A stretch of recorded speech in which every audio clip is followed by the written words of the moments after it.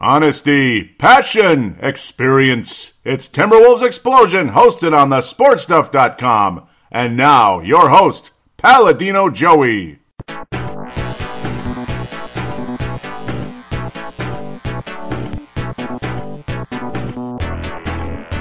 Hello again, Timberwolves fans. Are you ready for the explosion of Timberwolves basketball? I am your host, Paladino Joey, or Joey Awajan. Timberwolves Explosion is available on iTunes, which is Apple Podcasts, Google Podcasts, Spotify, iHeartRadio, PodMN, which is, of course, a local Minnesota podcast application. I highly recommend that for those of you in Minnesota, because you can, basically I'm a Minnesota podcast, so I can be on PodMN. Very cool. And there's reward program on there, of course, for free, obviously. Obviously, I mentioned iTunes, Spotify. You got your you got your TuneIn Radio. You got your no, I like to mess around. That's the old Marcus, the forecaster way of doing it. Double Twist, Stitcher, all those different applications you can use. PodMN, highly recommended if you're from Minnesota, of course, and all that good stuff. But Apple Podcasts, Google, the most common and easiest to use, I suppose, for most people. But today we're not going to really talk Timberwolves basketball, other than, of course, one major thing. So we'll talk about that probably right about it here at the beginning. Unfortunately, with Karl Anthony Towns' mother, of course, Jackie Towns. That was a very unfortunate situation. It's like you just, when they said medically induced coma, and then you heard no news after that, it's just kind of, it's just one of those kind of things. So, of course, we're going to open up with that. It's going to be a 2-segment show. Mostly we're going to be, again, waxing nostalgic with The Last Dance. We're going to be talking about an interesting conversation I saw with Kevin McHale and Kevin Garnett. Some of you probably saw it in the past, obviously. I think it was a couple of years ago, but it's the first time I'd really seen the whole thing in detail, and I do apologize for that. I mean, I've been kind of stuck in current Timberwolves, but sometimes it's really good to wax nostalgic and all that. I've been kind of forcing myself to be stuck with current Timberwolves to do this show and keep up with things and this and that, but it's good to wax nostalgic. But for now, we're going to talk about Jackie Towns, who did pass away since the last show, unfortunately. So we're talking about, back in early April. Very, very sad story indeed. Karl Anthony Towns, very close with her. She was like the backbone of the family, as they say. Again, just a very, very sad story. And apparently he's been, as they describe, incredible. We'll talk about that in the fan interaction segment number 2, in the wake of his mother's death. He's been very incredible during that time. And the good news is it looks like NBA practices will be opening up and such. So we might be able to talk Timberwolves basketball again, in some form anyway. I'm not sure the Timberwolves will be in any kind of tournament, like an extended tournament. I don't think the Timberwolves win-loss record will allow that, but luckily it sounds like Karl Anthony Towns is a lot healthier. But again, Jacqueline Towns passing away, we will give her a moment of silence. Very sad indeed, very sad indeed. Timberwolves PR says the Towns family is heartbroken by the untimely passing of Jacqueline Towns due to complications as a result of COVID-19. The statement reads, Jackie, as she was affectionately known among family and friends, had been battling the virus for more than a month when she succumbed on April 13th. So that was Monday, April the 13th, quite a while ago now, unfortunately, about 5 weeks ago. Very, very sad time for Karl Anthony Towns. Just a horrible thing. They say Jackie was many things to many people: a wife, mother, granddaughter, sister, aunt, and friend. The matriarch of the Towns family. She was an incredible source of strength, a fiery, caring, and extremely loving person who touched everyone she met. Her passion was palpable, and her energy will never be replaced. The Towns family is extremely grateful for the outpouring of love and support they have received during this very difficult time. They would like to thank the medical warriors as Penn Presbyterian Medical Center and JFK Medical Center, who fought for Jackie day in, day out, and helped Karl Sr. recover from the same virus that took Jackie's life. So, because they both had it. So, very disappointing outcome. And sometimes things just don't happen the way you want them to happen. And, of course, that happened to Flip Saunders. Those medically induced comas, it's a dire situation. And once again, we lose another one to it, and it's really sad. The Timberwolves family loses another one. Very, very sad, no doubt about it. 1960 to 2020, so she was going to turn 60 this year. But definitely very much loved all over the place. And of course, very strong member of that family, the matriarch, as they call her, the female patriarch, as they say, of the family. It just is what it is, you know. I mean, it's just a horrible situation, and I don't mean it to poo-poo anything when I say it is what it is. It's just one of those things. Sometimes there's just not a whole lot you can do, and it's heartbreaking.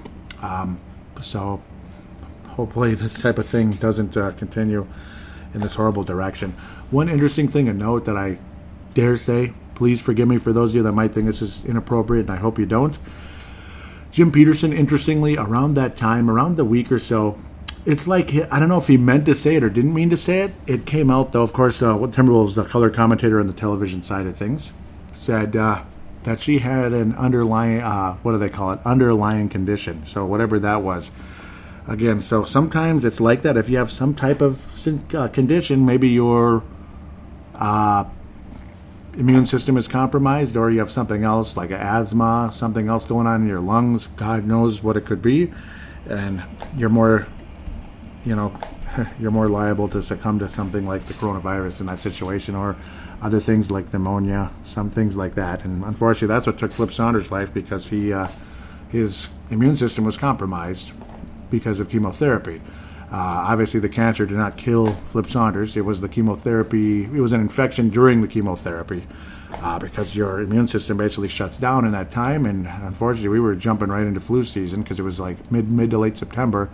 Flip Saunders got a fever, collapsed, was put into a medically induced coma, and never came back. Horrible, horrible, horrible story. So a lot of times it is related to that. So just thought I'd throw that in, as sad as it is. It's more of an explanation as to what happened.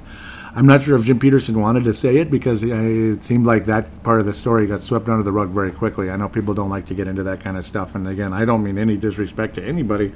It's just that it's an interesting thing that I caught when listening to Jim Peterson jumping on, I forget if it was WCCO radio or if it was KFAN. I can't remember which one. But I think it was WCCO with Chad Hartman is my guess, because I tend to keep up with whenever Jim Peterson's on the different podcasts and such. So there it is. God bless Jacqueline Towns, Carl Anthony Towns, Carl Sr., and the many other members of that family, and of course many members of the organization that will miss her forever and ever.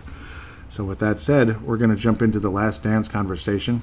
Obviously, it's really tough to move into another topic after that, obviously. But we'll be doing that. The Last Dance. Now, of course, this was a 10-episode deal.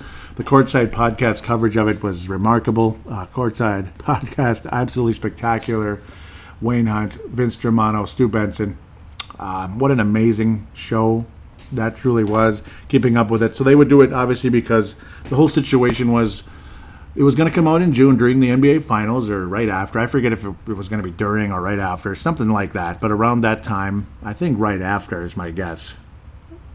So after the Lakers win their 17th championship, basically, that's what would have possibly been. Possibly their 17th championship, or maybe the Bucks win their second, which would have been kind of cool. Is my guess, and we'll see what happens. Maybe things can still change. What am I even getting at? But it was going to be one episode at a time for 10 weeks, which I think in some ways would have been better, because it would have drug out longer instead of. See, the thing is, when you watch the shows, I mean, you're captivated, this and that, and you can't really get your eyes off the TV. And the commercial breaks were awfully short. It was mostly Reese's, and then State Farm, that type of stuff. Other than that, most of the basketball action we got was the game of horse on Easter Sunday, which was kind of cool. It's kind of fun. Little game of horse on Easter Sunday. Of course, it was snowing here, which was ridiculous. It never snows on Easter. Come on. So enough of that. I'll leave my little political nudge to certain people that believe in a certain thing. I'll leave that alone. But snowing on Easter, yeah. Telling. But I know I'm a jackass, but No, it was going to be one episode a week, which, see, the one thing is, it's like you're watching it here Central Time here in Minnesota. Your Central Time probably in, Chicago, other parts of the country, but Central's Daylight Savings Time, we'll call it, of course. The show would start at 8, and then it's like, damn, it's 10 o'clock already. Crap, it's Sunday night, and you got to get ready for work tomorrow. Because I wasn't one of the people that was furloughed until now. I think I'm furloughed this time for a couple of weeks anyway. Just a little break more than anything else. But it was supposed to be extended for 10 weeks, but then instead, obviously, with coronavirus, you got nothing else going on except a game of horse with Chauncey Billups and, Zach LaVine getting to the final and, and Conley bringing it home. So this and that, Mike Conley bringing it home with the Utah Jazz. We'll talk about the Utah Jazz extensively on this show because of, the multiple appearances in the finals, and a certain coach of that team that was spectacular passed away today. So, crazy. He passed away today, so at 78. Just too much death. Too much freaking death. Too much, man. You lost David Stern New Year's Day. You lost Kobe freaking Bryant on the 27th of January. Man, it's just unbelievable. You lose, and now you lose Jerry Sloan on May 22nd. It's just unbelievable. So, but no, with coronavirus, to get to the bleeping point, sorry I'm dragging this out, but they crammed the episodes together, so it'd be like, you go from 8 to 10 within a couple of seconds, and it's like, crap, I got to get ready for work now. Get prepared for the rest of the week here. That was the bad part of it, but again, it's captivating, this and that. So, of course, there was a show with 2 episodes where they talked about 2 different episodes with the Courtside podcast. Sorry I drug that out like 50 miles longer than I needed to. So, great show, though. Check every one of those out if you haven't. Episode 1 and 2, 3 and 4, 5 and 6, 7, 8, and 9 and 10, of course. So right here, I'm just kind of brush it all with a broad stroke and give kind of the highlights of the show here and there on this one. And then, of course, talking about Garnett and Kevin McHale, and then get caught up with fan interaction. That's going to be kind of the focus of this show now that I've drugged that out longer than maybe I needed to.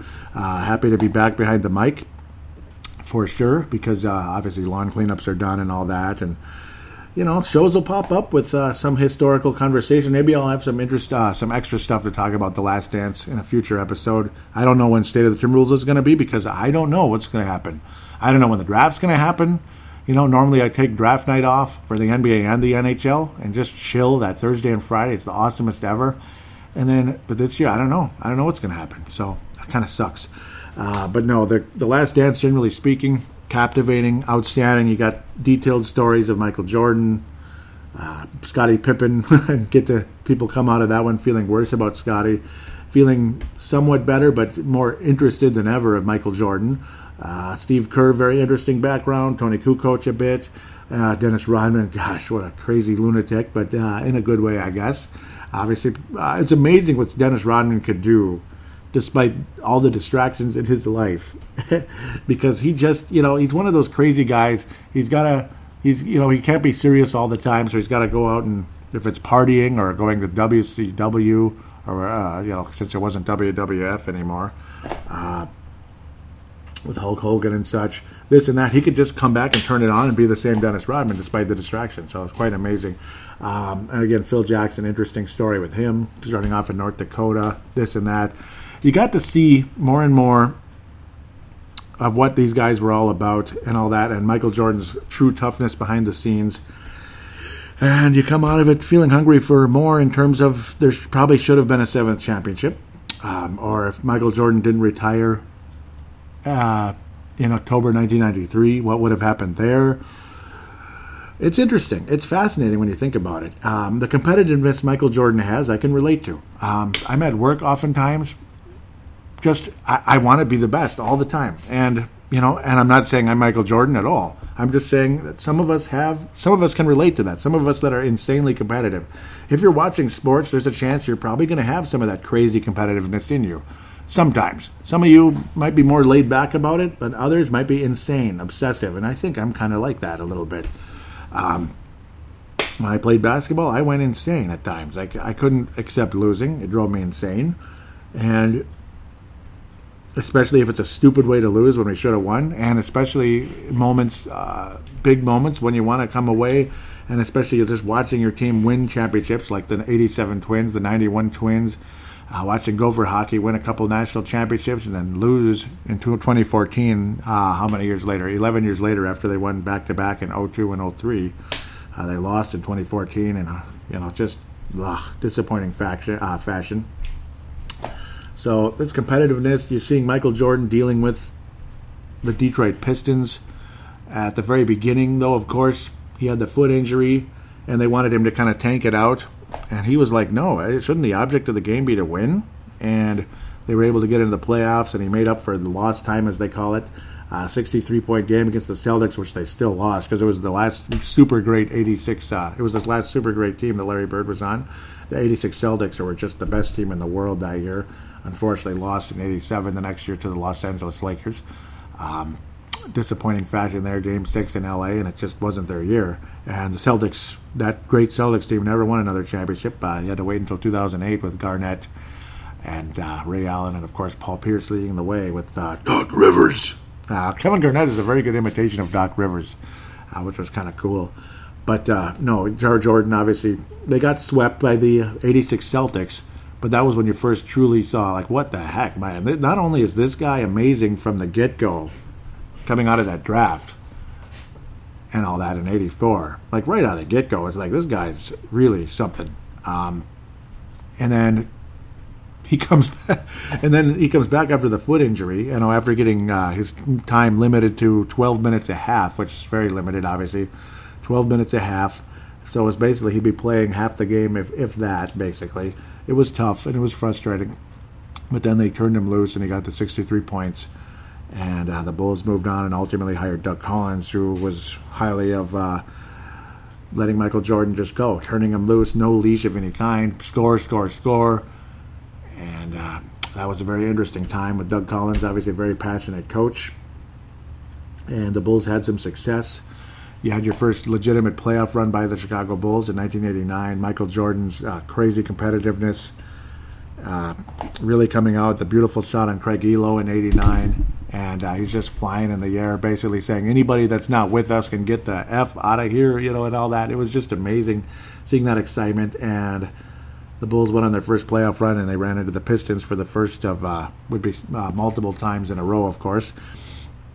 The frustration of getting beat by the Pistons, the interesting interactions and such during the during the whole thing was fascinating to watch. You got to see Michael Jordan struggle against the Pistons and then gradually get stronger and stronger and stronger. The first year they lost in the 7th game and got beat pretty handily. The second year they get back to Game 7 again of the East Finals against Detroit. And then Scottie Pippen has the migraine game, and you could just see how Michael Jordan was like, really, really, Scotty. You have to be you magically have a migraine now, and you can't play through it. And some people would look at that as, what a heartless bastard. You can't. I mean, you don't even know what a migraine is, Michael. Come on, how can you expect a guy to be at 100% during a migraine? So that's where people sometimes come out angry at Michael Jordan. At times, though, I could feel the frustration, like, magically now, really, you're going to let us down now. And, of course, the Pistons rolled past them again. And Michael Jordan, via video evidence, shook the Pistons' hands. He shook all their hands and all that. And next thing you know, the next year when Michael Jordan got tougher, they came back with Phil Jackson as the coach. And Michael Jordan and all that came back with more of a team-oriented offense with Phil Jackson versus Doug Collins, when it was going to be just Michael Jordan, ISOs and all that, and he'd get his 38 points a game and all that, despite getting 8 assists and 8 rebounds in 1988, if I remember. Yeah, that was an unbelievable season for Michael Jordan statistically. It was like MVP, Defensive Player of the Year, everything. It was just king of basketball during those late 80s seasons and under Doug Collins.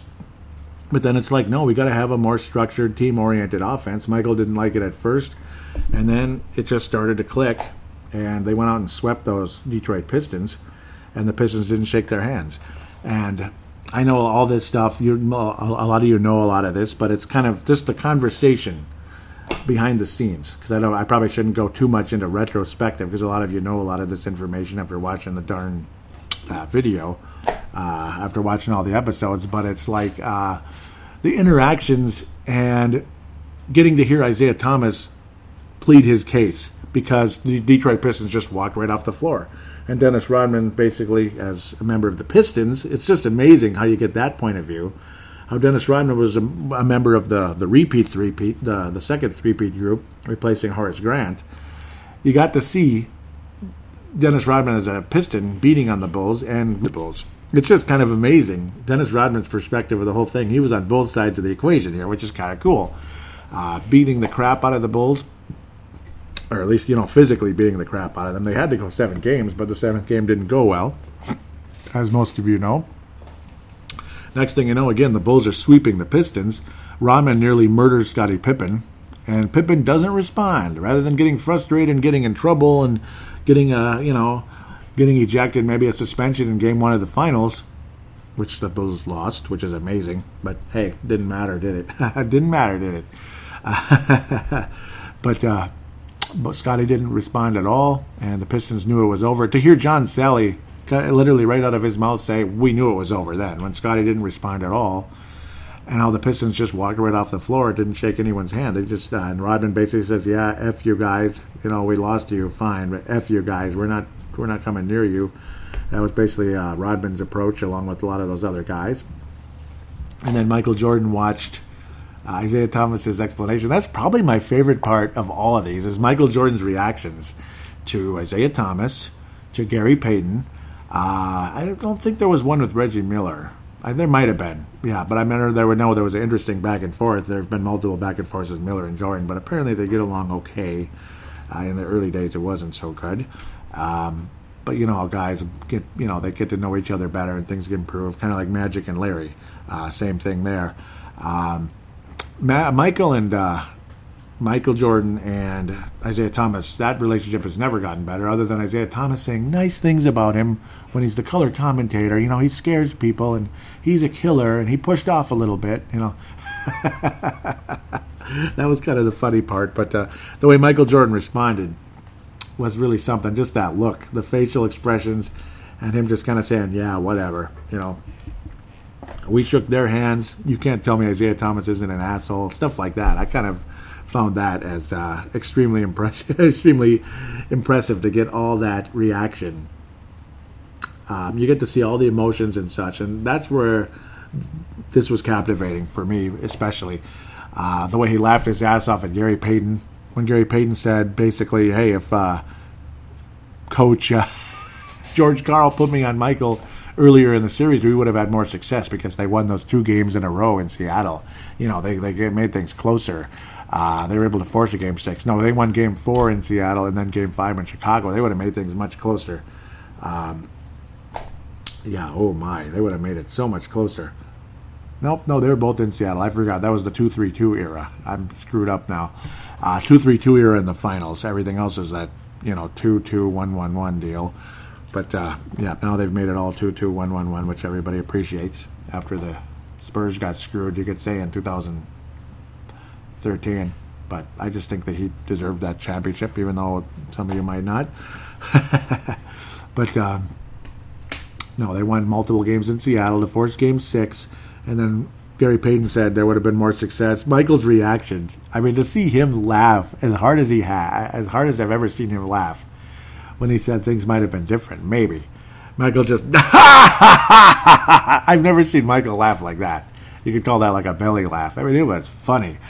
I loved it. I was like, listen to this guy. Oh, I loved it. And he said, the glove. I had no problem with the glove. And he basically said he had other things on his mind. Could it be possibly he was like, screw it, let's go back to Chicago? It's more fun to win at home, and plus the fact that Game 6, of all things, happened to fall on Father's Day. So Michael could honor his father by winning the championship on Father's Day. And then you saw, because all of us that watched basketball back then, and, we all have that fixated in our minds, the memory. It constantly is in our minds. Michael Jordan on the locker room floor holding the basketball and sobbing. And absolutely just sobbing his eyes off. But you couldn't hear it. You could just see it. You could see the movement and everything. But this time you actually heard it. Like he was almost choking. The guy was almost choking on the floor. He was crying so hard. So the true emotions were coming out because it was the first time James Jordan wasn't sitting next to Michael. when Michael's holding the trophy, and there they are, and Michael's smoking those big long cigars that probably cost $70 each, if not more. I'm just messing that up. Who knows? Even a $20 cigar is extremely expensive, I think. But it was the first time. No James Jordan, and how he came back and all that, and it was just, you got to see the emotions there. You got to see the emotional responses to Isaiah Thomas, Gary Payton, watching it on the tablet there, while we were seeing it on television, or casting it from our phablet, in my case, phablet Note 10 to the TV when need be, because certain things required that at times. But you got to see all these the background emotions. You got to see the interactions. Michael Jordan. Coin toss competition with one of the security guards. You got to learn about another guy also, Gus, who was a part of his life, like kind of like a surrogate father. After his father passing, he'd often call him crying in the middle of the night, this and that. It's fascinating because none of us knew about him, and now he's passed away as well, which is really sad because his health was majorly deteriorating in '98, so he died like a couple of years after that, if I remember correctly, '98 to 2000-ish. Very sad there. You got to learn more about Scottie Pippen and his frustrations and such. And he grew up very poor in Arkansas. He was a more obscure guy, but an amazing trade by Jerry Krause, which he does deserve credit for. Jerry Krause did not draft Michael Jordan. Rob Thorne did. But Jerry Krause did draft Olden Polynice, who nobody's ever heard of. Okay, we've heard of him. He was just a mediocre power forward who not many people have heard of in a positive way.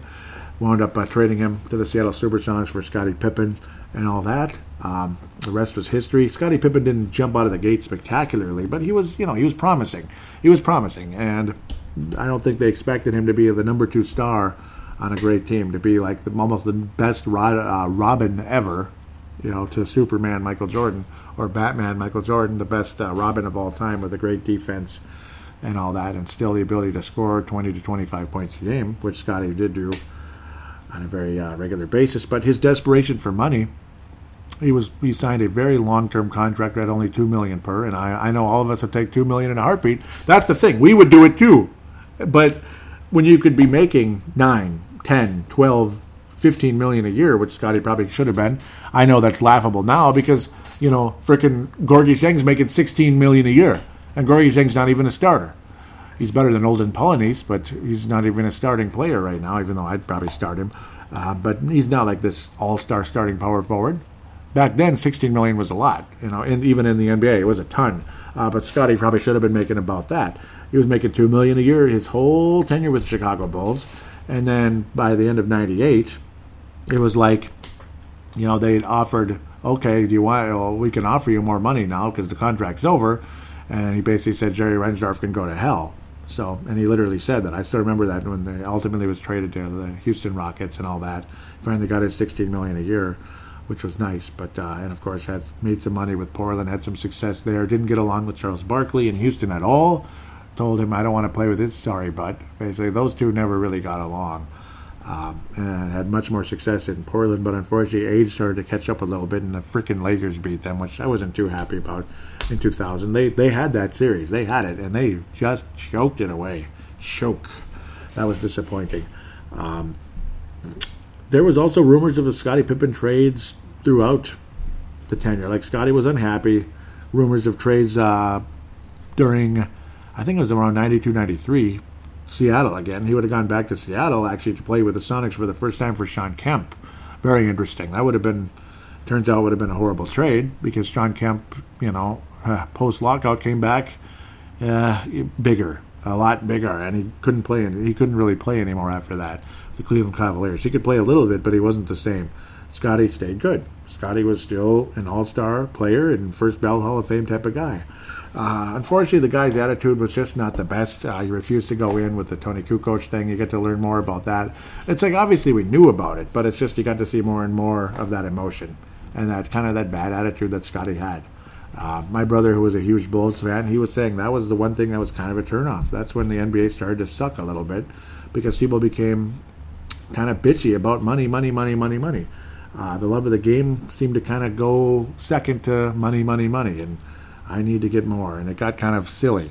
Sure, Scotty got gypped, but hey, Jerry Reinsdorf, to his credit, warned him, hey, once you sign this contract, you can't complain about it because, until it's over. It's a guaranteed contract, so you're guaranteed the $2 million, but I'm guaranteed that that's all I'm paying you. Do you understand? That's called business, folks. And Scotty, it's like the NBA doesn't renegotiate contracts. It's not the NFL. In the NFL, you can do that. In basketball, it kind of is what it is, one way or another. Like in the NFL, sometimes they renegotiate it down, that type of thing. They renegotiate it down to get under the cap, stuff like that. NBA is $2 million in a good way or $2 million in a bad way, but you're getting $2 million, brother, until 98. And well, it kind of is what it is, $2 million a year until 98. 33 years old, 33 already. His golden number, his golden year in terms of his number that he wore. But amazing stuff and frustrating, but that's business, man. I mean, at least Reinsdorf was honest with him. Like, hey, this is all you're going to get but if you want just the guarantee, there it is, but that's it. So it's just one of those type of TS type of situations. It was fascinating. I don't come out feeling horrible for Pippen, and he was kind of a jerk to Timberwolves fans, we'll say, when the Wolves and the Blazers played in that first round back in 99-2000. He was kind of a jerk to us. I forget what he did. He took down some Timberwolves poster and just kind of like said, yeah, you guys are done. You guys are worthless, basically. You're not going anywhere. It was something like that. It was at some bar. Just kind of like, yeah, screw you guys. He like crumpled it up or something. He took it down and crumpled it up. Like, you guys are finished tomorrow night. Hell with it. You guys are losers, basically. It was something along those lines. Kind of and I didn't like that very much. I didn't like the way Kobe treated Scottie Pippen in the Western Conference Finals either. I wasn't too impressed with that. I mean, Kobe was just getting into the league, and he's treating Scottie like, who cares about you, basically. I didn't like that either. It was kind of, I don't know. There's always been a jerk factor to the NBA going back to God knows how far. That's the part that sucks about the NBA, but it is what it is. I respect Scottie as a player, but he kind of brought some of the frustration onto himself. So, but I mean, I'm not going to bash him and hate him over it. But again, you don't feel too good about him. Again, he just kind of brought it on himself.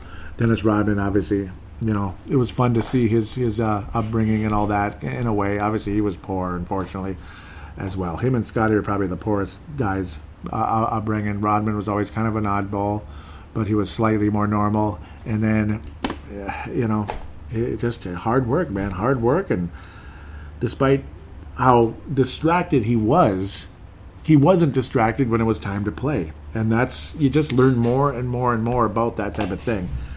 No matter what an oddball the guy was, the way he could just stay focused when it was time to stay focused.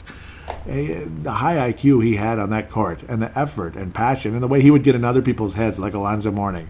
Not so much with Karl Malone, maybe a little bit, but a little bit entertaining back and forth with those guys. But it was an interesting situation there. Michael Jordan was always hard on the other guy that played power forward for the Bulls in the first half, the first three-peat, Horace Grant. That relationship was never really that good. Horace Grant was always kind of, he was more emotional. He didn't respond well to Jordan's bullying. He really didn't. And Phil Jackson also. Phil Jackson not bullying him, but kind of like punishing him, this and that.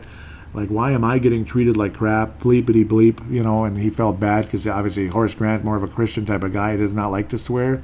I still remember reading that in the Jordan rules. And then, of course, there's all these rumors about that Horace Grant was the leaker to Sam Smith of the Jordan rules and his other book. And Horace Grant comes back with lie. Whatever it is what it is. If he had the sources, fine. And if Horace Grant was the source, fine. Thank you. Quite frankly, go ahead and hate on Horace Grant for that. I say thank you because they were good books. It was especially Jordan Rules was an awesome book. So thank you for being a source at the end of the day. It's just fascinating to see what a son of a gun Michael Jordan could be, though. How tough he was and how much of a hard time he gave other players. Scott Burrell, that was entertaining. He just said he was too nice a guy to get in his head. guys like that. The interesting, crazy situation, Michael Jordan and Scottie Pippen giving Tony Kukoc a hard time during the Olympics. The way they literally focused on making sure he scored nothing. It was their knock on Jerry Krause, because obviously, constantly Michael Jordan was constantly giving Jerry Krause a hard time, talking about his growth and all that, and careful for the cigar. Yeah, you don't want the cigar, it'll stunt your growth, Jerry. Stuff like that. But it was kind of, both sides were kind of jerks at the end of the day. The way Jordan and Scottie were like beating up on Tony Kukoc, when Kukoc had nothing to do with it. Basically, he's just in the middle of the whole thing. Jerry Krause was a jerk in terms of the way he's like, yeah, well, we're bringing in this guy, and you're gonna, if you like it or not, we're bringing him in, and he's going to be like the new star of this team, basically, in a lot of ways, or at least he's going to steal some of your spotlight. The attitude from Jerry Krause wasn't good, but the attitude from Michael and Scottie wasn't good either. Just interesting dynamics, and it's just amazing how Phil Jackson was able to manage these egos and these extremely strong personalities. Michael Jordan 10 times stronger than anybody else in the roster, which tells you a lot. There was a strong personality with all these guys. Even Steve Kerr had a strong personality. For Phil Jackson to be able to manage these guys, it was quite amazing. The way he was able to pull certain strings and keep Michael Jordan focused where he needed to be, and the way Michael was kind of pulling his own strings. This guy basically, he even made something up. Was it against the Washington Bullets? That was crazy what he was able to do there. And he just torched the poor guy that nobody's ever heard of. I mean, I never heard of the guy with the Washington Bullets at the time back in the early 90s. It was kind of weird. Late 80s, early 90s, though. Michael Jordan torched him. Absolutely crazy. And I apologize for jumping around the way I do, but hey, that's pretty much how the documentary was. In a lot of ways, jumping around. But, I mean, I just loved how in-depth you get. I mean, you bring back old memories, but then there's deeper parts of it, deeper parts of the memories. Steve Kerr obviously lost his father, just like Michael Jordan. They never really got into it, which is interesting. It's interesting how they never actually talked about it. But they just kind of knew. They knew they had that relation. They both lost their father to murder, which is really sad. Both of them were shot in the head, if I remember correctly. So horrible, horrible situations. Both of them were shot. And, of course, Steve Kerr's father was an ambassador in Lebanon, of all places. I mean, my dad is from Lebanon. My dad's from Batroun, Lebanon, which is very close to Beirut, Lebanon. Steve Kerr's father was shot and killed there in '84 in Beirut, Lebanon, and the way opposing fans were basically saying, your dad got shot, ha ha ha, kind of. They were just basically, to paraphrase, they were just making a mockery of it. Unbelievable. But then Steve Kerr ended up torching them with like 7 straight threes, which back in those days was pretty rare. Steve Kerr, loved him with the Chicago Bulls and all that. I'm not a fan of the Golden State Warriors, and we all know who he's coaching right now. I do feel at his roots Steve Kerr knows which team was the better team. As much as he loves his team right now, the Golden State Warriors, and he was the right coach for that team. There's no question. Bringing in Steve Kerr to that Golden State Warriors team put them over the top. He brought that Phil Jackson, Michael Jordan-esque magic to that organization, to a team that hadn't won a championship since the mid-'70s and wasn't anywhere near winning anything, even though they had great players. Chris Mullin, Tim Hardaway, Latrell Sprewell, Owen. You could just go on forever.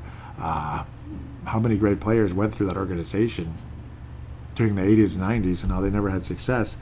And then they had some success, but they just never got over the top. Steve Kerr goes there, and they can't miss. They can't miss. It was unbelievable what they were able to accomplish. It was absolutely gorgeous what the Chicago Warriors, what the Golden State Warriors were able to accomplish. But at the end of the day, I'm not a fan of the Golden State Warriors, and I'm not a huge fan of when Steve Kerr gets political. I'm not a huge fan of it. Sometimes, let's just say it gets under my skin a little bit.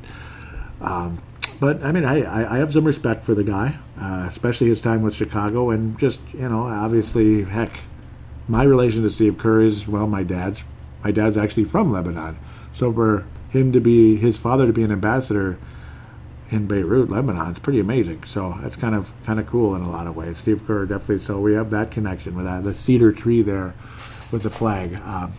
It's the cedar tree and the flag there, and they show that on Basketball Reference as his country. Pretty cool. So Steve Kerr, we have that relation there a bit. Obviously, again, I'm not a huge fan of his politics and his political rants and this and that. And his, I don't know. Let's leave that where it is. You can kind of read between the lines how I feel about all that already. But cool career, and the way Michael Jordan showed faith in him after there was a fight, literally a fight between the two early on before they started winning championships together. We all remembered him from the Cleveland Cavaliers and even the Phoenix Suns. Pretty cool stuff. But then for Steve Kerr to bring in that strong personality despite his skinny, kind of smaller stature, was able to show some toughness when he needed to. And boy, did he hit that big shot in the 97 finals. It was pretty spectacular. Nice to see the interaction where Michael Jordan, you could literally hear him, be ready for the ball. And, well, there it was. Just like how Michael Jordan and Horace Grant, all them got John Paxson hooked up for a game-winning shot against the Phoenix Suns. Kind of cool. John Paxson, obviously a very clutch shot to defeat the Phoenix Suns. That was pretty sweet to watch. The first three-peat. And, of course, Steve Kerr to get the second repeat in 97. One of the most... There's two images, though. Michael Jordan against the Jazz. Obviously, the 98 one is the final brush stroke by the Leonardo da Vinci of basketball. You could say the final brush stroke. That shot he hit after the very minimal push-off on Brian Russell.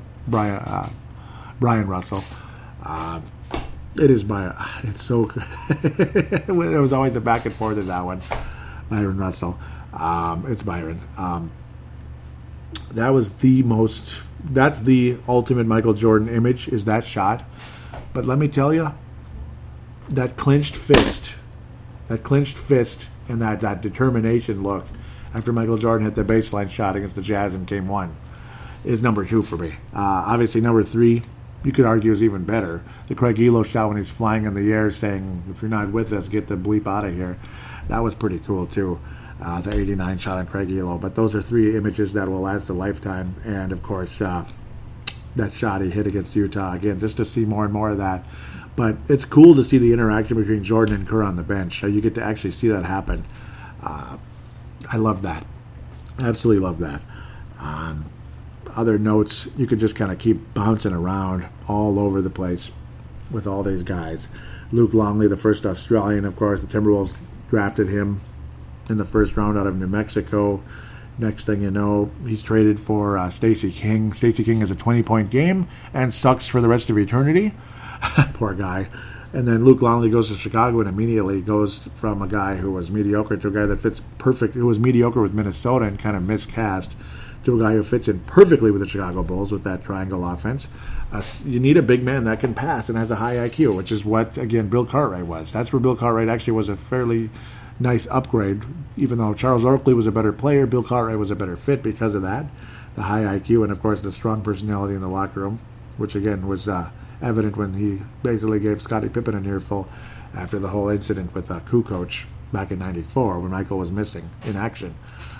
Big moment there, without a doubt. But no, Luke Longley brought that value. He was another good passing big man. A little clumsier, let's just say, a little clumsier guy than Bill Cartwright, but still brought that high IQ game to the Chicago Bulls and helped them win 3 championships, despite being a part of a Timberwolves organization that wasn't so good at the time. God bless us. Definitely fun stuff. Judd Bushler was interesting. Obviously, Bill Wennington was a cool guy. A cool guy, without a doubt. Just fun role players on that team. Joe Klein was able to squeeze in a ring. Good for him. You hardly ever saw him play with the Bulls much. The whole thing was cool. Obviously, just the fact, though, to me, that's kind of the most telling of the whole thing, is it should never have been the last dance. When Michael Jordan, very early on in the entire, very early on in the early episode, said, you win a championship, you should have a right to defend it. And I agree with that 100%. And I still remember back in 97, 98, you could tell that was the last dance. Even us that weren't insiders, just random basketball fans in Minnesota, Australia, in Illinois, Texas, wherever you are that loved the Bulls and Michael Jordan and all that, you knew it was the last dance, and you saw the anger and frustration of Michael Jordan's face during the course of that year. And there was articles like, something's bugging Michael. Well, that's what it was. He didn't want to retire. He didn't want to retire. But it was one of those situations where if you're going to go into a full-on rebuild because you can't handle the fact that Jordan and Jackson and Scottie are getting credit for these championships, despite the fact you're getting the rings and you are the general manager of these championship teams. That's not enough. I mean, you got to be worshipped. I mean, he could have, he would have still gotten a statue, I'm sure, because he was the general manager of a 6-time champion, 6 times in 8 years. So the fact that you got to tell Phil Jackson to his face, even if you go 82-0, it's over. Next thing you know, Phil Jackson goes in the locker room, tells everybody it's the last dance, and that was episode 1. And Michael Jordan continued to say, if you're a defending champion, you should have every right to repeat it. The Bulls hadn't won their 6th championship yet, but then they did. And he strongly believes that they should have, they could have won 7. He would have been very willing to sign a 1-year contract. Scottie would have been willing. Phil would have been willing. Rodman would have been willing. That's what they kept doing in 97 and 98. They kept re-signing for 1-year deals. Let's do it again. Let's go out and do it again. And I agree with Michael 100%. Could they have beaten Tim Duncan and David Robinson in 1999? I say yes, they could have. If they would have hung around one more year for the Los Angeles Lakers in 2000, at their older age, I think they would have had a hard time. That would have been unbelievably captivating. It might have been kind of like the New York Islanders and Edmonton Oilers. It might have been like that. Kind of like when the Chicago Bulls beat the Los Angeles Lakers in 1991. It was in a lot of ways like when the Edmonton Oilers beat the New York Islanders, the dynasty of the 80s, the early 80s in that case in hockey, and then Gretzky's Oilers defeated them. And then the best player ever went on to win multiple championships in a very short time. Several championships. It was 4 cups in 5 years for Wayne Gretzky and the Edmonton Oilers. So it would have been like Michael Jordan grabbing the torch from Magic Johnson. 5 championships in the 80s, and then Michael's the king of the 90s, so to speak. And he sure was. Boy, was he the king of the 90s. And that's kind of what that was. And it might have been Michael passing the torch to Kobe in 2000. That could have very much been the case, I think. Maybe the Bulls would have won the East in 1999 for sure. They would have been in the finals in 1999 for sure. Even though Michael Jordan had a serious cut in his finger, it would have healed at some point. It happened in October or something during the lockout. That's what kind of messed everything up, was that damn lockout. But also a cigar cutter really lacerated his finger, and he would have missed a significant amount of time, which is very un-Michael-like. And it was on his shooting hand, which sucks. But I do believe Michael would have found a way to get back out there when it matters most. I can't imagine the laceration was that bad, where he would have missed like a season or something.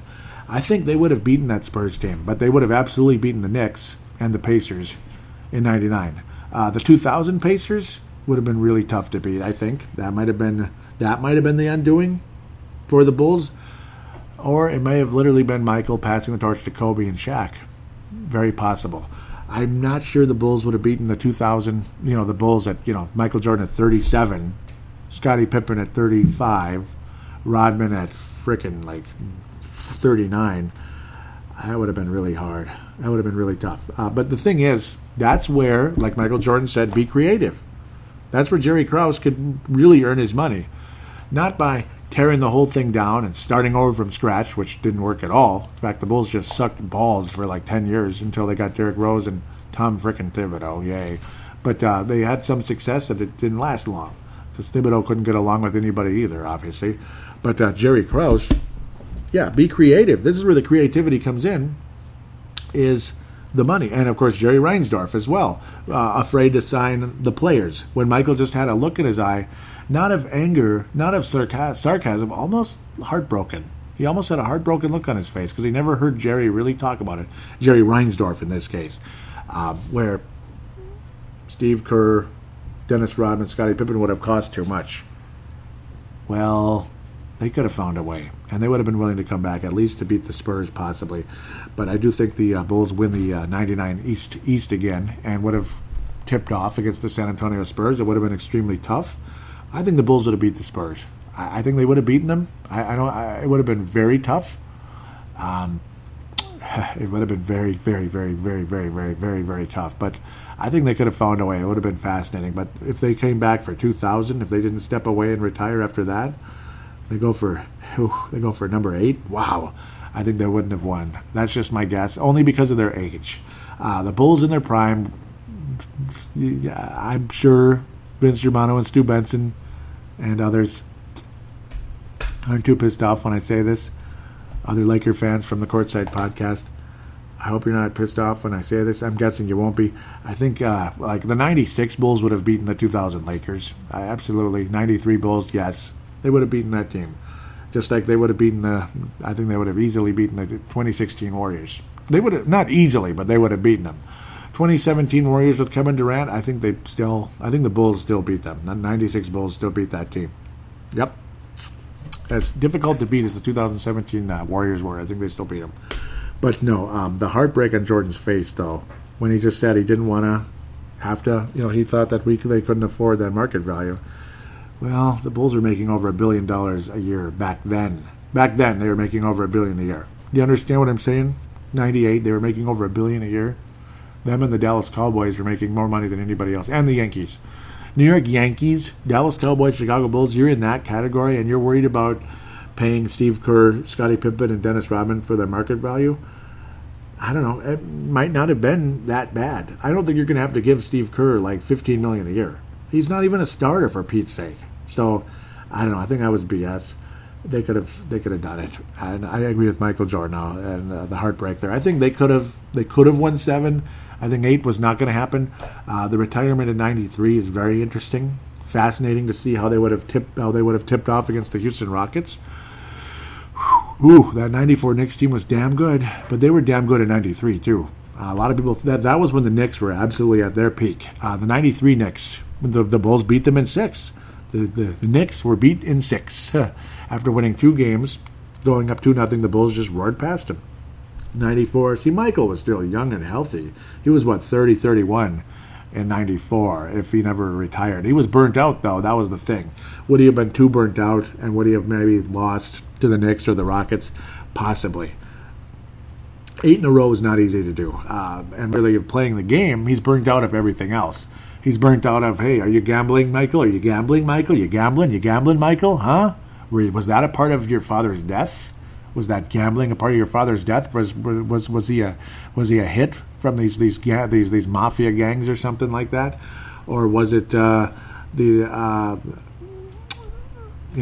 like that? The endless, just too many questions every 10 seconds. Just let me live.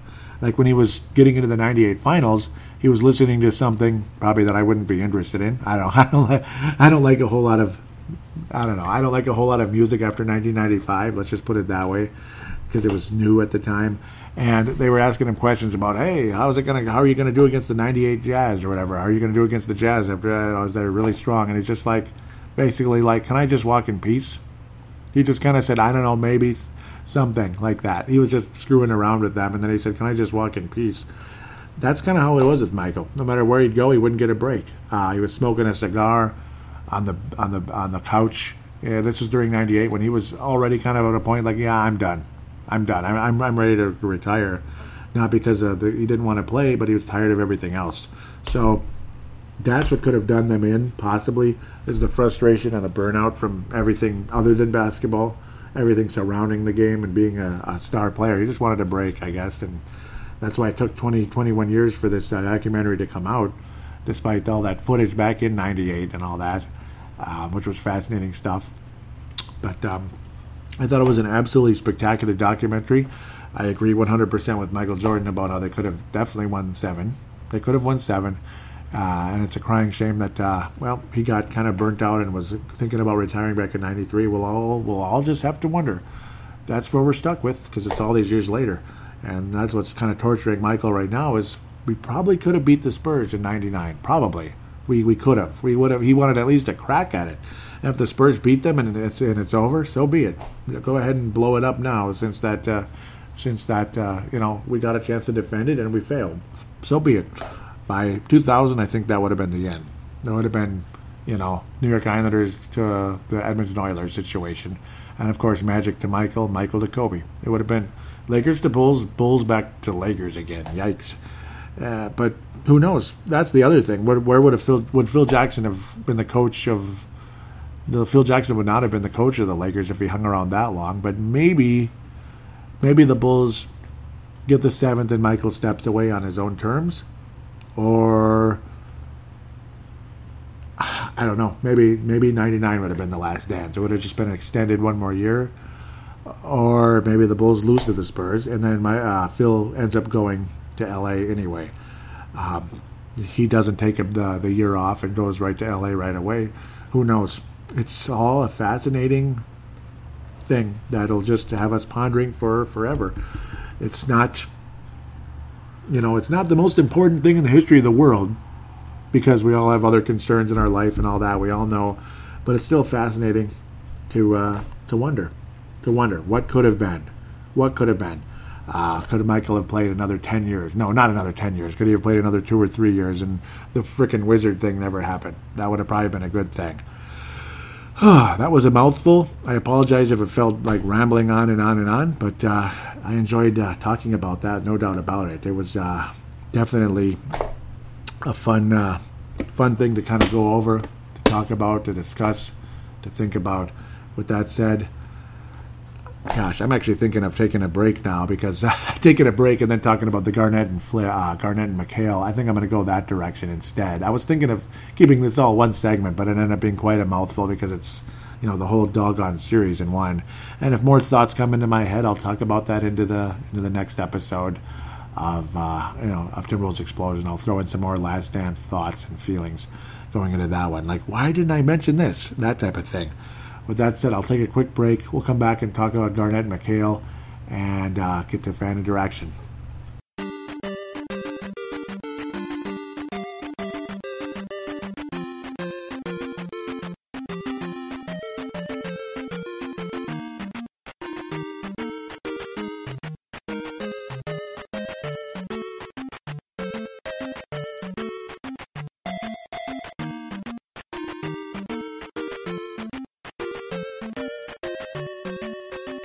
And we are back here on Timberwolves Explosion, segment number 2. In this segment, we're going to talk about the Kevin Garnett, Kevin McHale conversation, which was a lot of fun on NBA TV. And we're going to throw in the fan interaction conversation in this one because it's fairly short. In fact, very short, generally speaking, because, there's not a whole lot going on. I mean, obviously some sad news, multiple sad things happening at the end of the day. Not a whole lot of good news other than, just fun conversation, Garnett and McHale, but I do think that was a year or two ago. Forgive my ignorance on when it actually took place, but again, it was a very entertaining conversation, so we're going to piece this all together in 2 segments. Of course, we'll talk about Jerry Sloan after Garnett and McHale, the Kevin and Kevin thing. A couple nights ago, I was just kind of switching around. I was coming home from work, and I just turned the TV on. It happened to be on NBA TV, of course, and then it was right at the beginning, thankfully, very lucky. I saw Kevin McHale and Kevin Garnett sitting down. I'm like, oh, wow, this has got to be very interesting. McHale was the interviewer. Garnett was the interviewee. And right after that, Garnett was the interviewer. Dwayne Wade was the interviewee. Right after Dwayne Wade's retirement, because last season was Wade's final season in the NBA. Of course, the year before, not this COVID crap nonsense year that's been delayed or canceled or what the heck. We have no idea what's really going to happen. So that's why I don't know when State of the Timberwolves is going to be, where usually there's a draft preview, brief pre-free agency, and of course you put a bow on the regular season with the Timberwolves and the postseason with the other teams, because unfortunately we won't be in it right now. Definitely high hopes moving forward with the D'Angelo Russell and Karl Anthony Towns. Unfortunately, the two of them only got to play together once, but it's going to be fun. It's going to be fun. Obviously, Malik Beasley's got a lot of promise, this and that.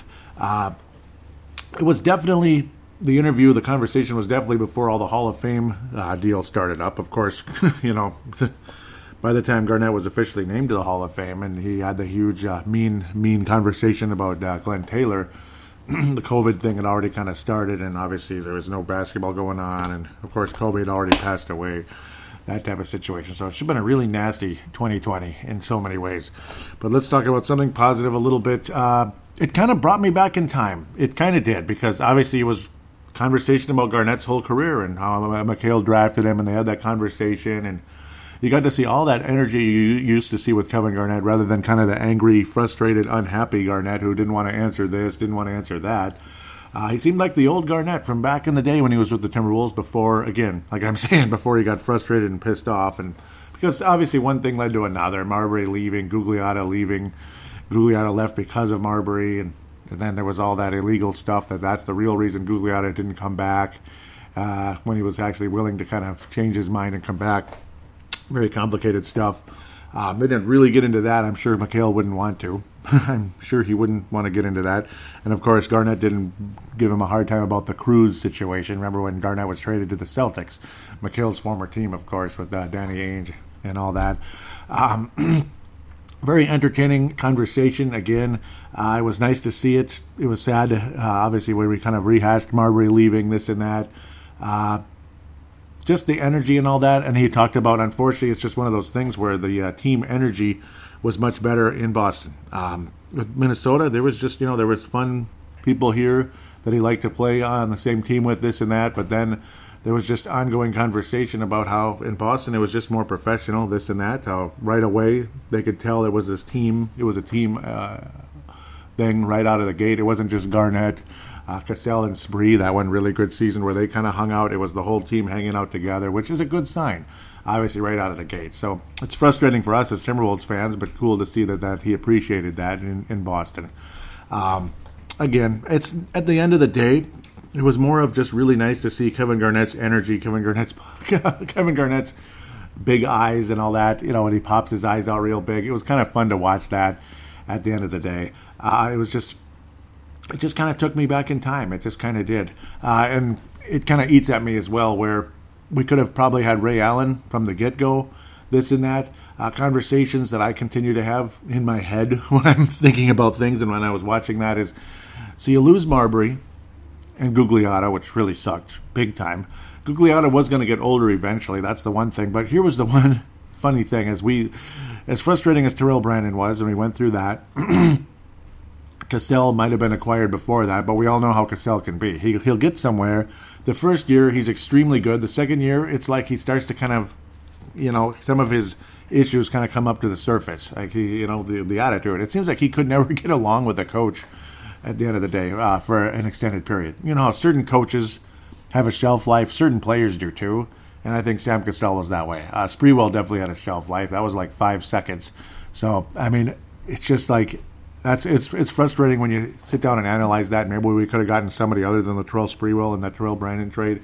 Not Big Dog Robinson. I wouldn't have wanted him. I wouldn't have wanted Glenn Robinson. He was worse. In fact, he was just empty stats, quite frankly. Sam Cassell was a warrior, a winner, this and that. But there were 2 reasons he got traded. One reason, the other team wanted him really bad because they knew they saw what they saw. They saw a guy who was clutch. They saw a winner. They saw a guy who was a go-getter. But then there's the other side where it's like, yeah, he's this and that, but boy, it seems like he's just always having issues with the coach after 1 year, after one really damn good year. Like it happened in Clipperland, it happened in Bucksland, this and that. It was cool that Sam Cassell got his 3rd championship with Garnett. He was actually with Garnett when Garnett got his first in Boston. That was cool how that turned out. Very fun to see, although Sam Cassell at that point was very reduced in his role and went on to Sacramento and just kind of hung out there with Rick Adelman and became an assistant coach during that time. Very cool. He's still a coaching candidate someday. It's interesting to imagine him as a coach when you consider he didn't get along with coaches very long.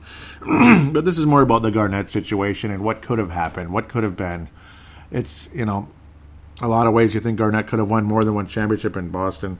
And the heartbreak of Game 7 in 2010, just the look in his eye, how they had that big lead and how they let it go. And they weren't crying or anything. They just couldn't believe it. They just sat in that locker room for hours, just kind of staring silently. They couldn't believe it. And he was describing a bit of that. Getting back into the Timberwolves era with Garnett, though, something that eats at me in a big way is, again, you lose Marbury. You get Terrell Brandon, blah, blah, blah. Very disappointing. Wally Szczerbiak was never anywhere near what some of us hoped he would be. Could you have taken maybe Richard Hamilton instead? Would he have been an improvement? I actually thought the Wolves were going to take Richard Hamilton, and there was all this steam about Wally Szczerbiak instead, and that's where it went, unfortunately. That's exactly where it went. As I try to pull up that draft here, at the end of the day, it's an extreme frustration. I do think Timberwolves probably could have done better than Wally Szczerbiak.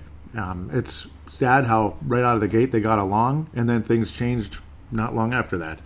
You didn't get Odom, you didn't get Baron Davis. Would have been amazing if the Wolves could have gotten Baron Davis. They liked Steve Francis. Andre Miller was another option, possibly, which I think could have been good.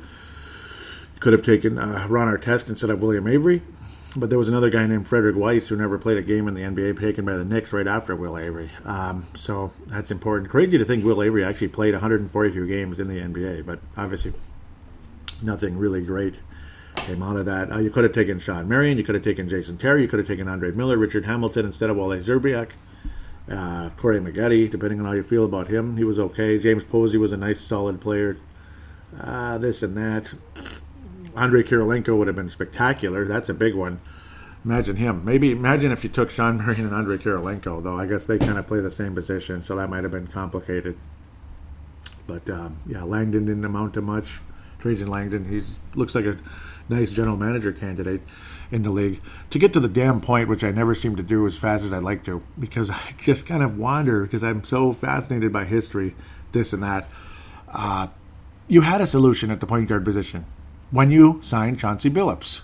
As crazy as that sounded at the time, it's like, and it's crazy to think the Timberwolves actually put him at shooting guard at first, which just didn't work out at all. Chauncey Billups is not a shooting guard, even though he can shoot the basketball. If he couldn't guard shooting guards, there's no way he could match up with Kobe Bryant. This and that. He just wasn't that kind of guy. And then when the Wolves put him at point guard, and all of a sudden it was like kablooey, and it was like, whoa, 30 points, 8 assists, 28 points, 10 assists. It was like, oh damn! It was just beautiful. It was amazing what Chauncey Billups was able to do with the point guard position with the Wolves. And then there were some frustrating moments, and his defense was still this and that, and people were saying he's not a point guard. But then every time he played point guard and he started, he was pretty damn good. And then the Wolves were unwilling to bring him back because we weren't willing to just say Terrell Brandon's done. But then Terrell Brandon was done. He didn't play that whole damn season after that, so you could have kept Chauncey Billups. And if only the Wolves were willing to keep him, because we all know what Chauncey Billups became right after he left for Detroit. Okay, sure, there was kind of a back and forth with Chucky Atkins and all that first couple months there in Detroit, but then not long after that, he became a borderline Hall of Fame point guard with Detroit and Denver. Denver, his hometown, when he went back to Denver later on. He was always miscast, it seemed like, for the longest time in the early days of his career. Like, Boston was just kind of a mess. I don't think he knew what the hell Rick Pitino wanted there in the early days. Rick Pitino traded him right away. Toronto, what the hell? Who knows? Denver, yeah, he put up great numbers, but he was playing shooting guard with Nick Van Exel. Okay, that's a weird combination. And, of course, here it was a weird situation playing shooting guard as well with Terrell Brandon, a backcourt that couldn't stop anybody. Terrell Brandon was 5'11", Chauncey Billups was 6'3", and neither one of them was particularly good at defense. Chauncey was better at defense, particularly when he got to Detroit, because it's just kind of in their blood in Detroit. Again, it's just amazing to think the Timberwolves had a solution at the point guard position, which would have made Garnett so much, happier, so much better with Chauncey Billups if only we could have kept him around. I mean, we just lucked into that one when you think about that with the mid-level exception. That one always eats at me and will eat at me forever because, he was, instead of Sam Cassell, see, when you had to trade for Sam Cassell, Cassell was 7 years older than Chauncey Billups. 7 years older than Chauncey Billups. Great acquisition at the time, but it lasted one bleeping year. Where Chauncey Billups could have been the long-term solution. He could have, quote-unquote, got old with Kevin Garnett. This and that. They were born the same year, 76. They could have played together for the next 7-8 years in Minnesota, and who knows what would have happened. You had somebody. It's just too bad. And if only you drafted better, like Andrei Kirilenko, you would have gotten some defense to help out Kevin Garnett. Can you imagine Kirilenko and Garnett at the forward positions? And then maybe you keep Szczerbiak with, maybe you take Szczerbiak with Chauncey Billups, or you have Chauncey Billups and Richard Hamilton, or Sean Marion, or something. I mean, it's just a crying shame how things went the way they did. Even Corey Maggette was adequate, about 13.5 points a game during his career. It's just a damn crying shame, isn't it? it just drives you absolutely crazy, considering the Timberwolves did look into that position. And I kept thinking about that the whole time Garnett was having that conversation, how there just was never a solution after that. And obviously Garnett wasn't going to get into McHale, and McHale wasn't going to talk about that a whole lot. But it was a fun interaction between the two guys. And again, my mind just started wandering. That's the funny part. My mind just kind of wandered during that conversation, because it's hard not to. When you consider the success they had in Boston and what it could have been in Minnesota by getting super lucky and getting Chauncey Billups with the mid-level exception just a couple of years after all that crazy situation where you lost Joe Smith and this and that, and then you get him back, and you got Chauncey first, then you get Joe Smith again, and it would have been nice. It would have been nice. And it was funny how Chauncey Billups, during that offseason, before the truth came out, Chauncey Billups said, well, if Joe Smith keeps signing one-year deals, things must be good here in Minnesota. There must be a reason why he's doing that. And it's because there was already an agreement. That's why Joe Smith was signing one-year deals. There was already a secret agreement for a long-term situation there, which was kind of funny. But, yeah, crazy. Crazy when you analyze that and kind of feel bad about it. But it could have been a beautiful situation. Just Chauncey Billups and Kevin Garnett at the very least. And then maybe there's Wally. Maybe there's Meta World Peace, if you want to call him that. I guess that's what we have to call him now. Yeah, it's Meta World Peace. Fine. It's a weird name, but it's his name. MWP. Or, again, Andrei Kirilenko or whoever. But it's too bad that they lack vision, just like the Chicago Bulls lacked vision. And how I ended that conversation. I didn't even get into the conversation about the food poisoning game, the flu game, as we always called it at the time. And now a lot of people are basically like, there's no way it was a pizza. That sounds too crazy, too weird. Maybe it was a hangover. But I don't think Michael Jordan was going to be hungover right before a game in the NBA Finals. I would have been shocked if that was the case. That doesn't sound like him. There might have been food poisoning, but maybe their story was kind of BS, kind of radical, kind of out there, kind of random. Because how would they know it's Michael Jordan? There's no way that information would get out there that easily, would it? But maybe somebody tipped them off, and they must have, I don't know, maybe they spiked the pizza with something that they shouldn't have, that type of thing. But can't that get kind of criminal, though? I mean, I don't know. I don't think that's worth it. That was a weird conversation, weird situation. I'm not sure really how to describe it, or I'm not really sure what to make of it, is what I'm trying to say. The 1999 draft wasn't all that great. It really wasn't at the end of the day. But there were some good players that came out of it. Obviously, Kirilenko, 24th overall. But yeah, there was a lot of, like, Leon Smith was basically psychotic a bit. That's too bad. He wound up going to the Spurs. I thought he wound up in Dallas not long after that.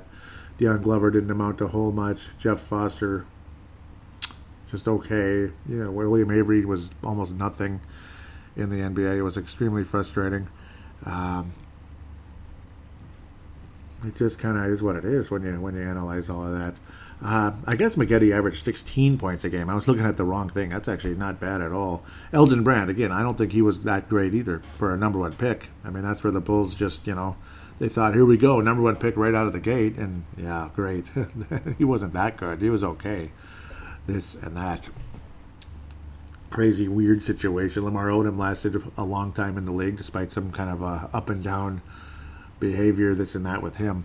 But, no, I mean, it was fun. It was a fun conversation. It was enlightening, seeing Garnett and McHale kind of go back and forth. And, again, it's just what could have been in Minnesota. They had so many opportunities to make it better, and you'd still screw it up. You had Garnett and Marbury. Maybe you could have just kept Ray Allen all along, and then hopefully you get one more guy. Garnett and Ray Allen would have probably been the better combination, even though you desperately needed a point guard. You at least had Terry Porter for the time being, and then maybe the next year somehow, some way. Boy,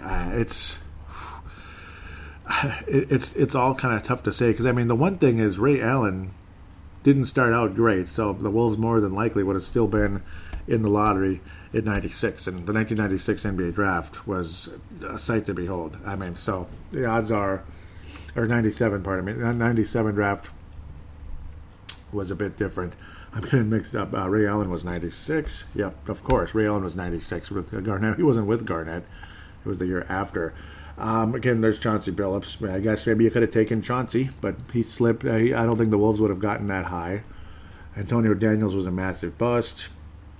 So it's hard to say who the Wolves could have wound up at point guard. I mean, maybe you could have gotten McGrady, which would have been interesting. Maybe to play small forward.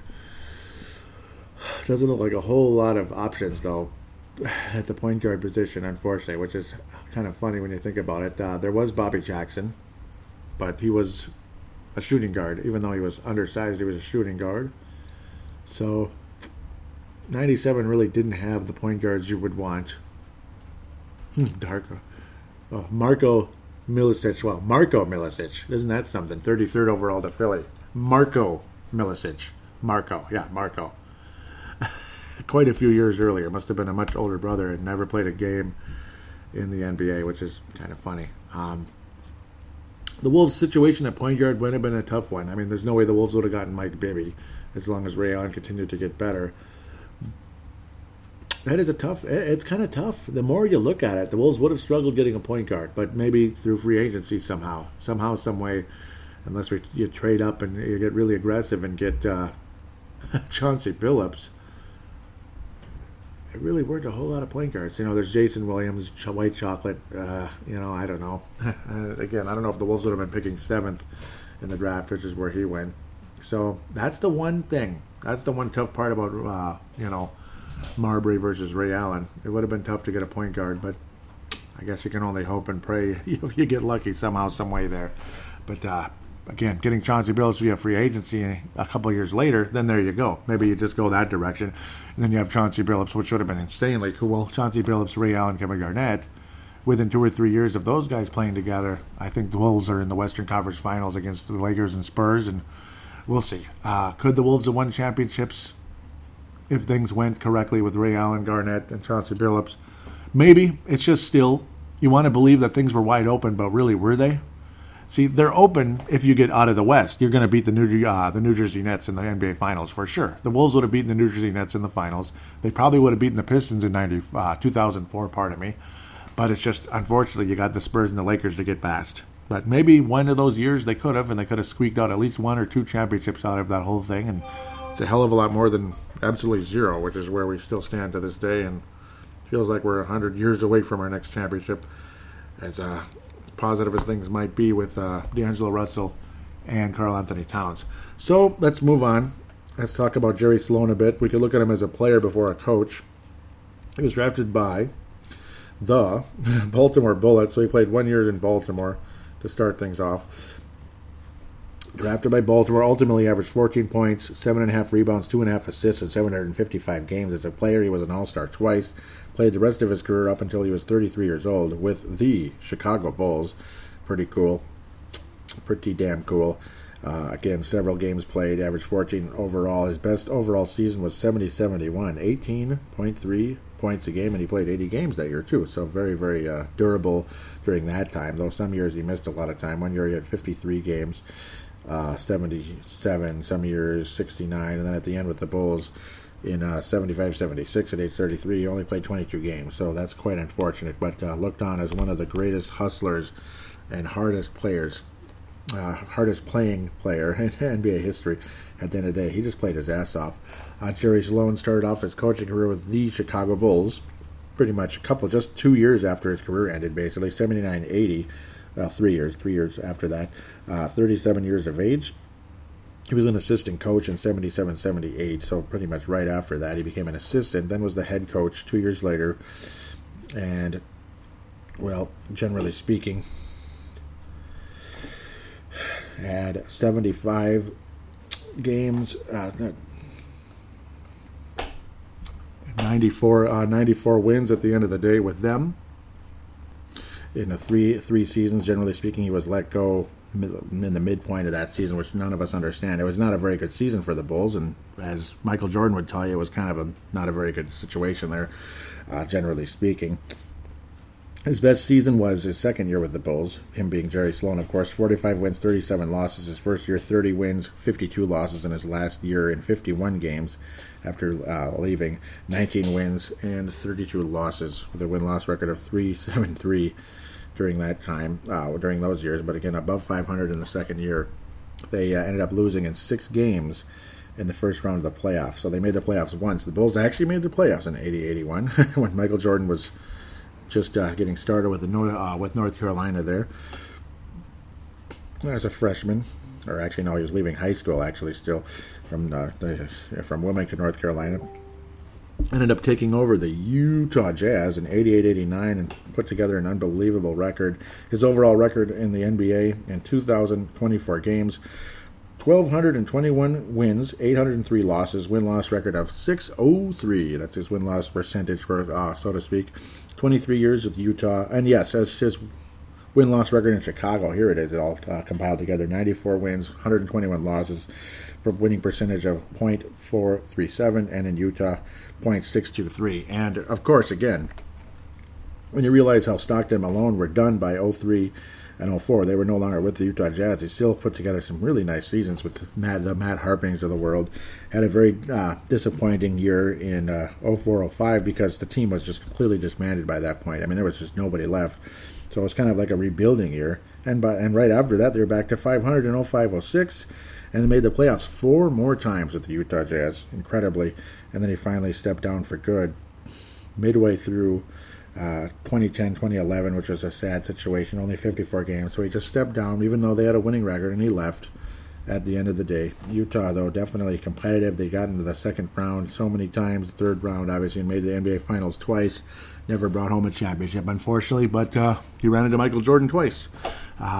Patrick Ewing never won a championship. And speaking of Patrick Ewing, apparently he has coronavirus and he's been hospitalized. So that's like brand new news there, which is quite freaking unfortunate at the end of the day. Definitely unfortunate when you think about that with Patrick Ewing. So God bless him, and hopefully he'll come back healthier than ever after that. Again, great coaching record by Jerry Sloan. What did he miss the playoffs only 3 times in 23 seasons? Insane overall time with the Jazz, especially. And again, Chicago, it just kind of was what it was, but they gave up on him too quickly, unfortunately. And then was an assistant coach for 4 years, where he joined the Utah Jazz staff in 85-86 when Karl Malone was just getting started as a rookie, and then eventually took over in 88-89 and just kind of rolled from there. Which is pretty cool considering what kind of success level he had with that Jazz team.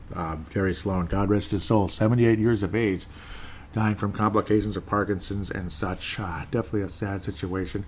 Twitter, it's mostly just Levi Brown saying, welcome back, thank you very much. Levi Brown out of New Zealand, and then retweets from Vince Germano out of Australia. Tanae Brown and Levi Brown out of New Zealand. Thank you guys so much. At Wolves Explosion is the Twitter account. Please do give that a follow if you could. Facebook page is facebook.com/Timberwolves Explosion. Facebook.com/Timberwolves Explosion. Ooh, COVID-19 business resources. I'm not too worried about COVID-19 doing Timberwolves Explosion right now, so I'm not going to be clicking on that anytime soon. Yep, so here it is. Again, the article from Star Tribune back on April 13th. Karl-Anthony Towns' mother, Jacqueline Cruz, dies after COVID-19 battle. And there is belief there was an underlying condition. We don't know what it was, but if Jim Peterson said it, it's probably true. Most likely. I don't think Jim Peterson's out there just giving out fake news, so to speak. Tanae Brown, New Zealand, says, such sad news, thoughts and prayers go out to their family and friends. Rest in peace, and I agree there, 100%. There was talk about the key roster moves under President Gerson Rosas. Very cool. No interaction with that one, but again, it was all the different crazy moves that took place during the course of time, and most of them look like a positive. I mean, some of it's like salary dumps, this and that, but you kind of have to do that. And Jeff Teague, it's like a small salary dump because it's only 1 year anyway. But it's an opportunity for the Wolves to get a lot better, and getting Malik Beasley. I like James Johnson an awful lot. Obviously, the D'Angelo Russell trade is just phenomenal. It's spectacular and all that. It's cool that you can get rid of Wiggins' contract. It sucks that you have to give up a draft pick that could end up being very high, and it could end up helping the Golden State Warriors in a big way in a year or so. Wolves will have their pick in this draft if it ever happens. But next year's draft, it's I think it's like top 3 protected. So if the Wolves have the 4th pick in the draft, well, Golden State, here's an opportunity for you to hang around for a lot longer, which was what the Bulls should have tried to do during the course of time. If you're going to trade somebody away because you don't want to keep them, so to speak, get a high draft pick of some sorts, and you could have guys work with Michael Jordan, kind of rebuild on the fly when you already still have some main guys like Jordan and Pippen. Maybe Rodman's getting old, so you get a younger big man to help out. That's all the Bulls needed to do, or again, free agency. Because who wouldn't want to play for the Chicago Bulls with Michael Jordan? I mean, it's like, what's your ring size? That's one of the questions coming into the. That's one of the questions coming in when you're signing the contract. What's your ring size? Okay, so it's that. All right, cool. Thank you. So there's about a 50-50 chance we're going to actually win the championship, much less even making the playoffs is a guarantee, and getting super far in the postseason is pretty much a guarantee, and you just might actually win it all. This and that. In fact, if it was Michael Jordan, there was more than 50% chance you're going to win the championship, particularly during that time. It was like 80% chance. I mean, there's always a small possibility they might lose, but just wasn't meant to be. I was sharing the Courtside podcast again because I'd say missing it would be a horrible mistake, and it really would have been. They were covering episodes 7 and 8 at the time, and Vince Germano out of Australia, Melbourne, Australia, Victoria, Providence says, "Thanks, brother. Appreciate your support." And darn right. And thank you guys for the shout outs you give me on the Courtside podcast, which is available on all the same applications except PodMN, I'm sure. I don't think they get the PodMN one, but just about everything else. That is a significant podcasting application. So I also shared episodes 9 and 10, which were obviously very interesting, and the talk about the 7th championship that probably, was a legitimate discussion. They weren't necessarily guaranteed it, and they would have ran into a young Tim Duncan who was like just getting going. David Robinson was still good, slowing down a bit, but still good. And you had all those hungry players that never won championships and were always kind of pushed aside by their teams, like Avery Johnson and this guy and that guy. And I believe they had Mario Elie by then, too, who had gotten it done with Houston. There was a couple of former Rockets on that team. Eventually Robert Horry, but many, many years later, well after Michael Jordan would have been retired again, because they didn't get Horry until like 2007, I think, when Horry claimed his 7th championship. Man, he looked super old by then, but he still hit some clutch shots with the Spurs, which just drives me insane. It's unbelievable what that guy was able to accomplish. Robert Horry, guy I would have loved on the Wolves at one point. So I shared again episodes 9 and 10, Courtside Podcast. This is Wayne Hunt, Wayno, your host Wayno, who I did lots of imitations of, and you'll hear that in some of the introductions where I pretend Wayne Hunt is Scottie Pippen. I pretend he's Michael Jordan. I was like myself as Gary Payton when Michael Jordan was laughing at Gary Payton, saying that things would have been different if I was on Jordan the whole series. And I was joking about, hey, well, if I got a chance to host the Courtside Podcast, they'd probably get better numbers. And then he's like, Joey. I'd have no problem with Joey. So again, and I apologize to any Australians that might not like me imitating an Australian accent, because I know not everybody likes that over there. Some of you do, and some of you really don't. So I apologize. I'm not going to do it very often on the show for that one reason. Guys on the court side seem to enjoy it, so that's why I keep doing it. They enjoy it a lot. I don't want to scare people away from this show if you're annoyed by that, because I know some of you are, unfortunately. So again, all respect to those out there that don't like that. Wayno says, "Good sir, thank you for all your support over the years. We really appreciate you continuing to plug the show, and let it be known, we are just as big a fans of TE as you are of ours." Yep, Tim Rules Explosion. Let's get you on the show soon for a catch-up and chat. Cheers, mate. And yeah, I mean, stay tuned, those of you out there that listen to this show. And again, keep listening to the Courtside Podcast, 100%, always. But again, Wayne Hunt out of Sydney, Australia. Vinrock Vince Germano out of Melbourne, Australia. And Stu Benson also out of Sydney. He's the second richest man in Sydney. He's the second. So he's the glum gold to the Scrooge McDuck there. You know, that type of thing. I'm not sure who the Scrooge McDuck is. If you guys can fill me in who he is, the richest man in Australia, let me know. But I know Stu Benson's the second richest because he's one of the greatest auctioneers in the history of the world. In fact, if he's the second richest man in Australia, he must be the best auctioneer in the history of the world. Sold, right? Okay, sorry. And that would be great to get on the show at some point. Every time I go on there, it's just an absolute blast. Again, Wolves president Gerson Rosas is incredible after Mom's death. That cat was incredible after his mom's death. So interesting read there. Do check it out. And I was saying, God willing, there'll be a show during the weekend. And yes, here it is. It's here. It's the weekend, and we're doing the show. First segment was recorded on Friday. Second segment today, Saturday. So again, that's just how we do it. Sometimes, I don't think that hurts any show or anything. It makes me sound weird saying that. It's just being transparent. Sometimes that's how you have to do podcasts, just kind of switch things up, this and that. So again, God rest Mr. God rest Mr. Jerry Sloan's soul. God rest Jacqueline Cruz. Very, very sad. Jacqueline Cruz, Karl Anthony Towns' mother there. Very, very sad situation. Karl Anthony Towns definitely a mix there with black and Latino. Great guy, and hopefully the defense improves a little bit, and I hope he doesn't just hang out on that three-point line. That's all I'm going to say about that. But otherwise, an amazing player with a ton of potential moving forward, and that's where we stand with that. Amazing future still, and I can't wait to see D'Angelo Russell and Karl Anthony Towns play many years together. D'Angelo Russell also made it known that he just felt the love and the appreciation from the fans right away, and he's very happy to be here. So good. I mean, we have a potential star duo here that are happy to be here, and let's keep things going in the right direction with that. Gerson Rosas, Mr. Collaboration.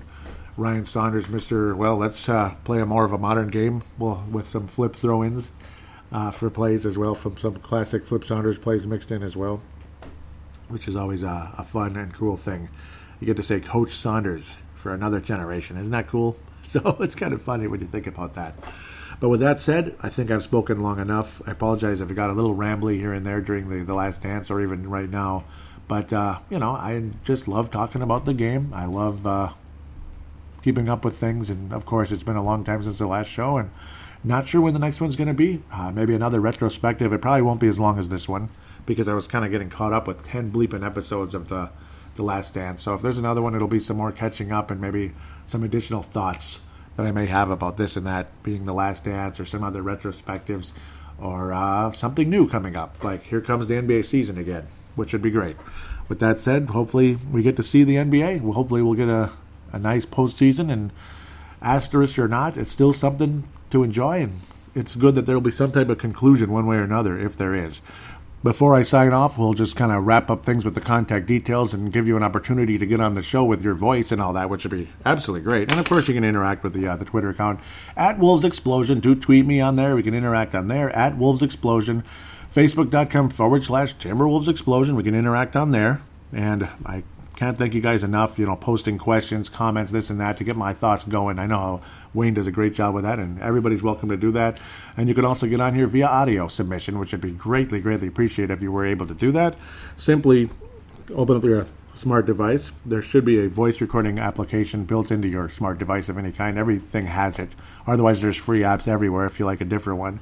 Simply click record, treat it like a phone call. Keep it about 5 minutes, but if you go longer, who cares? As long as it's not like 5 hours of talking about cooking recipes or something, or coronavirus, which I don't want to hear about much a whole lot anymore, other than that it's over. That's the only coronavirus conversation I want to talk about, is that it's over and we're going back to normal, or some kind of normal anyway, which would be greatly appreciated. But to be able to do that, again, you record, you hit stop, you save it, you email it to PaladinoLive@yahoo.com. PaladinoLive@yahoo.com.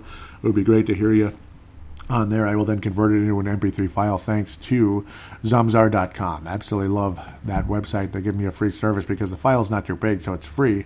And if you need larger files converted on a regular basis, like larger files, you'll sign up for a monthly subscription for them. So I'll give them a free plug thanks to their free service. It's simple as that. Even though we've never met each other, I'm more than happy to give them a free plug because of that reason. They make a difference for my show. Other than that, please do write a positive rating on iTunes or any of the other applications that you might use if they give you that opportunity to review this show. Give it a nice 5-star rating if you could. 4 stars is okay, but 5 is better. Greatly appreciated. And write a brief little comment about what you like about the show, maybe even what you'd like to see improved a little bit. And I'll give you a thank you and a shout out on air, and greatly appreciated. Don't be shy. Please help me. It'd be great, right? Please help me by doing that, because the more the merrier with that. It just makes the show look more and more attractive to anybody else out there looking for a Timberwolves podcast. With that said, can't thank you guys enough for being a part of the show, and God bless all of you. Hopefully we'll get back to things sooner rather than later, maybe in the next couple weeks, and we'll get caught up with what's going on.